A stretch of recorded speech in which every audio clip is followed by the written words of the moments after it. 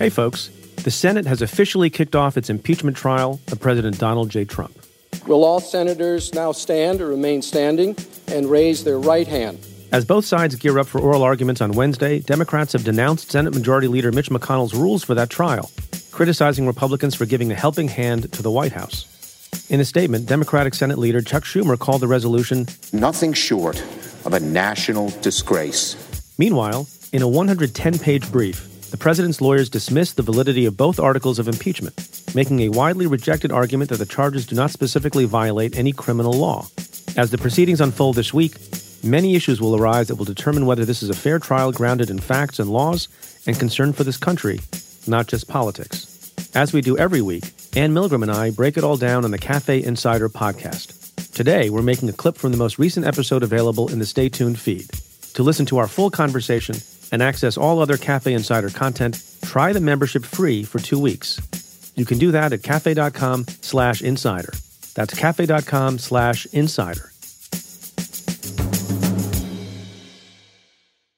If this were a real trial in a criminal court, again, I know it's not, but how long do you think this would take for the House managers to put on their case, and how long do you think the defense would go? Yeah, I think like a month. I mean, and how much of that time would be the government, and how much would be the defense?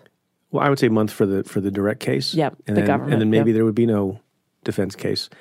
Because remember, if in a normal case, you don't have to call if you have access to all the witnesses, you don't have to call. Maybe you call Bolton, and you don't need to call the 3 other people who corroborate Bolton. Maybe you call one of them. Yeah. Assuming you have access to everyone. I would call 1 or 2 because I think that's important. But you're right, you might not call 5. They have so many lawyers. I'm not sure what they're there for. I think on the House side, on the House manager side, you have a small group. I think they have small staffs. 7 is a bit much also, but I think there are political reasons why you need to have a broad Do you know why I don't group. think it's that much? Because I think there's 2 reasons. One is not all the members on the House side have been involved in the matter the whole time. And so there are a lot of facts to learn. There are a lot of witnesses. And my guess is that Schiff has divided it into parts and saying you're going to be part of Article 1, you're going to be part of Article 2. And that may be wrong, but that there's going to have to be some organizing principle, particularly for folks who don't know the evidence as well as someone like he or Nadler does. The second piece is that the schedule that McConnell has put them on, and we'll talk about that in a second, McConnell is trying to, it's not a marathon, it's a sprint. Right. And so that's when it helps to have extra lawyers because you have different sets of eyes and you have people who are able to, one person's talking, the other is taking notes. And so I don't think 7 is a crazy number. Maybe that's right. But I also think there are political reasons why you need to have a larger group. You just can't have like the 2 white men.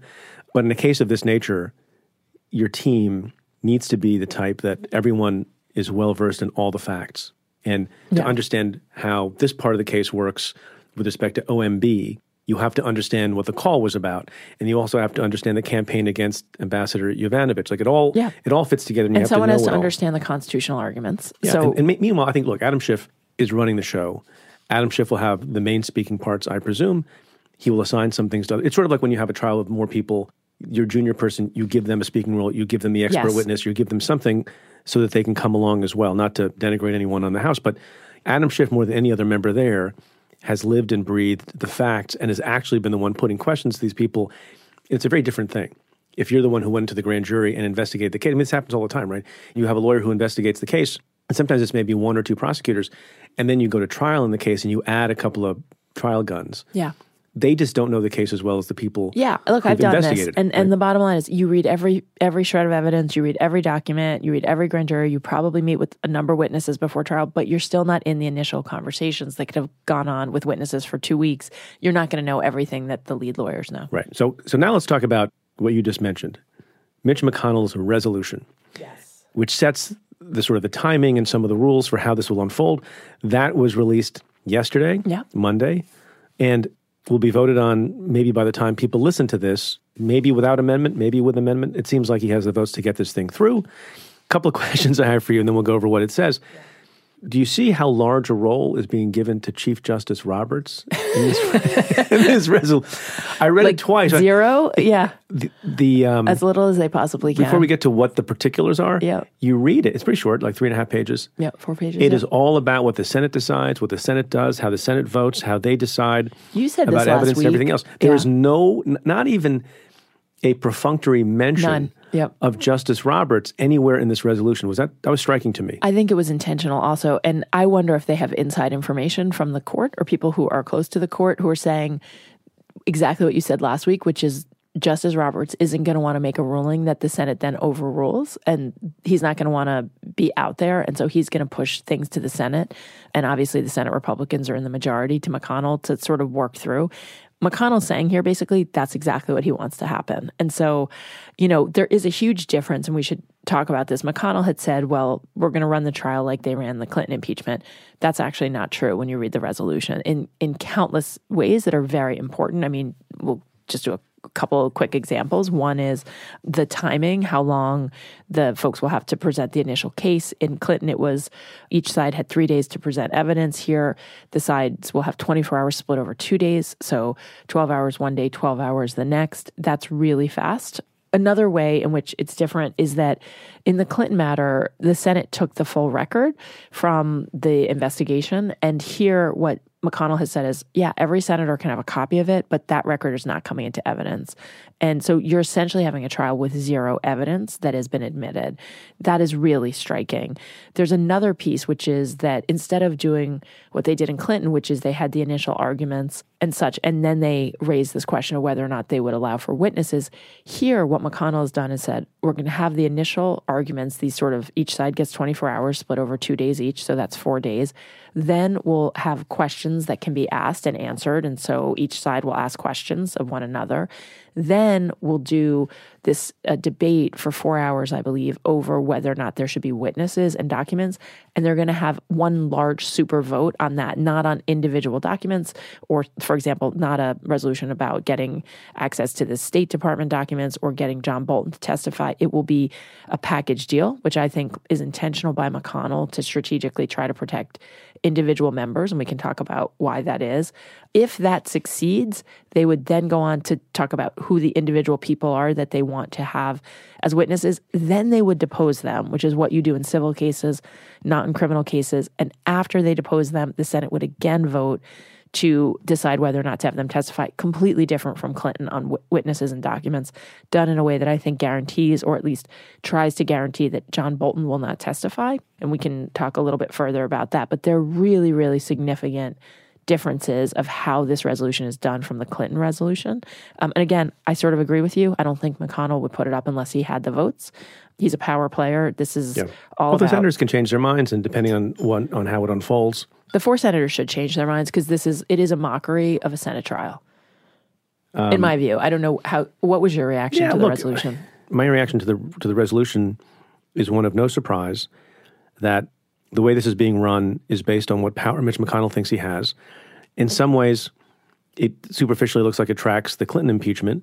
But I'll say again, to be consistent, that's one precedent in the last 152 years.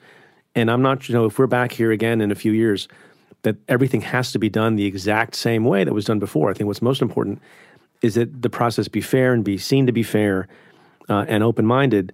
Do you think this is fair? This is not that. But this idea, I'm just a little reluctant to take the position, because I don't want to be contradicted in the future, that just because the Clinton impeachment was done a particular way, that one time in 152 years, that everything needs to be done the same way, as if that particular group of senators was perfect in some way. I don't think so. I totally agree with that. I think the issue here is more that McConnell came out and said, this is going to be like the Clinton impeachment. And then you look at the resolution, and it is nothing like the Clinton impeachment. You're right. Superficially, there are a couple pieces that seem to track. And I promise you, he sold those 4 senators as this was done before, and it worked. It's a face-saving thing for them. Can I make one comment about, and maybe this is a contrarian position also.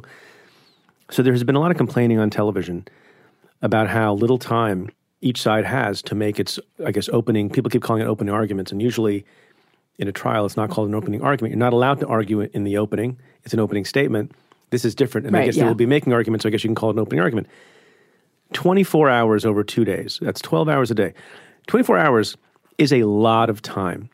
And I was heartened to see one of my former colleagues, Chuck Rosenberg, say the same thing on television. On what planet do you really need 24 hours to set forth the case against the President of the United States? Instead of complaining that 24 hours is not enough and that by the time you reach the 12th hour on day one, it'll be late at night, Do it in 3 hours. Do it in 4. And in fact, I cannot recall any trial that I oversaw where the case and the facts and the witnesses were more complicated and more numerous, where the summation went anywhere close to 4 trial days, which is what, essentially 24 hours would be. Yeah. You do it in half a day. At the most, you do it in a little bit more than half a day. You can do it sharply, crisply. Look, we saw Adam Schiff do it. But there's a huge difference here. And we should just be honest about what that huge difference is, which is that when you gave an opening or closing, or I gave an opening or closing, there was something that happened between those two things, which were facts and witnesses and evidence that came in. And that, as of right now, does not really exist, right? And so... Yeah, but you still have... But you have some record. The record exists. And the record is not going to be expanded. But it's not admitted yet. Right, but that record is not going to be expanded between now and next week. And so, given what the record is, all you can do is argue from the record at the moment. And that record is fairly limited. You have these 12 or 13 witnesses in the House. You have the legal arguments that you make. You have public statements and documents. I guarantee you could give a brilliant presentation on behalf of the House managers in the Senate in 120 minutes. Yeah. With slides and everything else. And people would applaud you. My view is generally 2 hours, right? That, like, if you got beyond 2 hours, it had to be a super complicated case, and that most cases should be 30 to 60 minutes for openings and closings. That's generally my view. Also, people just don't have the attention span. But here's a difference. This is going to be questions. They can't control the narrative, right? They can control the questions they're asking, but they're written questions that are going to... But that's later. That's after later, the 24 hours. I'm just talking about on these 24 hours. I feel very strongly. But let's take it as a package. Yeah. And let's think about what this package is. What you and I are used to is a package where you're opening on what is the evidence going to show you. You then have the evidence come in. You have documents. You have witnesses. You then close on, ladies and gentlemen of the jury, here's what we have proven to you during the past 4 weeks of our trial that we've just been through. This witness told you this. This proves this element of the crime. That's not happening here. What's happening here is 24 hours of, quote, arguments, right? Sort of strange. It is all a strange construct. And then these sort of weird back and forth of written questions that are going to go to the Chief Justice and then go to each side to be answered. And so what I think is happening is this idea of, and let me actually step back one piece further, which is, here's where I have a problem with all of this, which is that the responsibility falls on the House managers to make the case. They bear the burden, and it's not the burden of proof beyond a reasonable doubt. We've talked about this. It's not defined, and the president isn't going to jail or prison. And if anything, that mitigates in favor of, but the president could be removed from office. So let's say even the burden is the burden of beyond reasonable doubt. What becomes really important is they need to make their case, and they're making their case not just to the other senators, but also to the American public. And to me, it's your job to prove a case, you got to decide, did you call 1 week of witnesses or 3? You get to marshal the facts and evidence you need to prove your case. And here, what McConnell has done is, I think you're right about the power play. I think he does have the authority.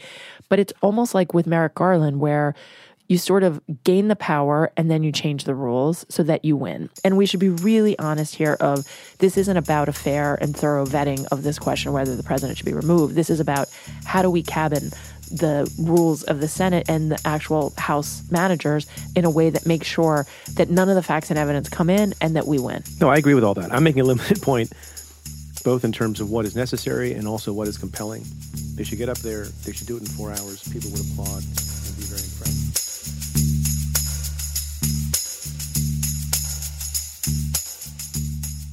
I hope you've enjoyed this sample of the Cafe Insider podcast. To listen to the full episode, head to cafe.com/insider and try out the membership for free for 2 weeks. To the many of you who have chosen to join the Insider community, thank you for supporting our work.